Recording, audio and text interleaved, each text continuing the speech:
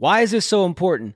Because we as parents let other people raise our children. And listen, I understand not every ecosystem at your house is built. We have a lot of single parents at our church. You can't stop your job and you can't raise your children where you're doing their school. You're the one that's giving them information. You're the one that's influencing them. We can't do that.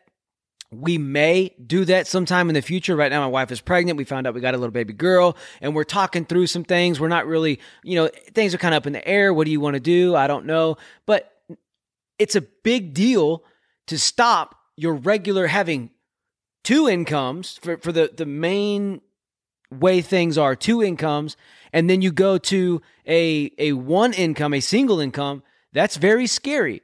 But not everybody can be a mega superstar at their job, be on a salary of 100 or more thousand. You can't, it's just not possible. It's not around here. There are jobs that are like that, but it's not common. It's not like you go to Dallas and obviously the numbers, the population is greater. So obviously there's more breadth of jobs you can have that earn that type of money, but not everybody can do that.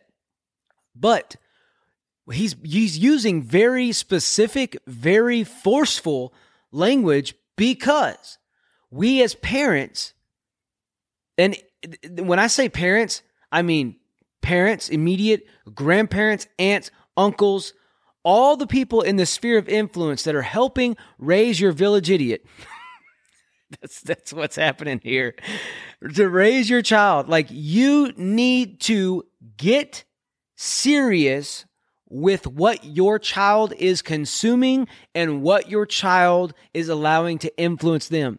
Because if you think about just simple math, let's break down the math. If you break down simple math hour by hour of how much your child is being influenced by other people that is not you, and other people that you aren't 100% sure what they are saying to your child. For instance, I don't have a video up for this, but I saw a video. I think it was on Instagram. It was a reel. And they were talking about teachers that had a certain, I don't remember if it was a certain color, a certain letter that was a certain color, or a little flag or something that was in their room to secretly let the students know that they could talk to them about their questions, about their gender, about their sexuality. They're doing this behind our back as the parents. They're doing this where we don't know what's going on. We don't have a clue what is happening in the classroom with our students. Now, I actually, last week or the week before, I had my son on here and we were talking a little bit about transgender stuff, just asking him about, was there that kind of influence in his school? Because it is a much larger school. I think it's a 5A school, which is I don't know how they do it everywhere else, but here in East Texas, they do it by number and they say A after it. I don't know what it means. But it's a 5A, and the next one over is a 6A school. I think they just went 6A, Longview, which is what's that famous dude? Anyways, doesn't matter. But it was a small conversation. He said maybe 3 or 4 in the 8th grade are claiming that they are transgender. In the 8th grade. Bro, you can't even figure out your bottom from your top. There are so many different things. Even just psychologically, the facts, psychologically, the stats say that until you are 25, your brain is not actually fully matured and grown.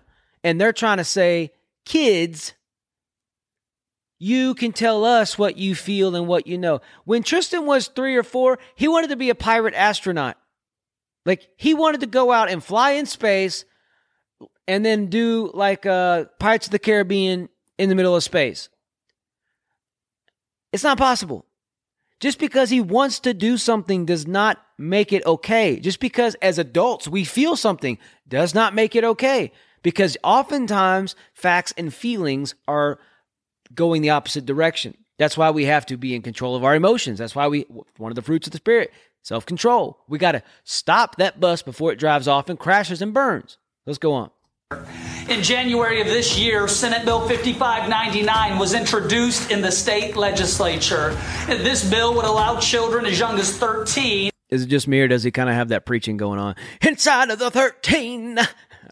Who are confused about their gender to leave their home, seek shelter at a government facility, and receive permanent and irreversible gender-affirming treatment and surgery. So what they're trying to do, look, this is a trick. They are trying to get young people to think that they, the government, is on their side, and that they don't have to listen to, they don't have to seek after the wisdom, they don't have to lean on or trust their parents anymore. Thank you so much for listening to today's episode. It would mean a great deal to me if you download, share, and subscribe so you can be notified every time I put out a new episode.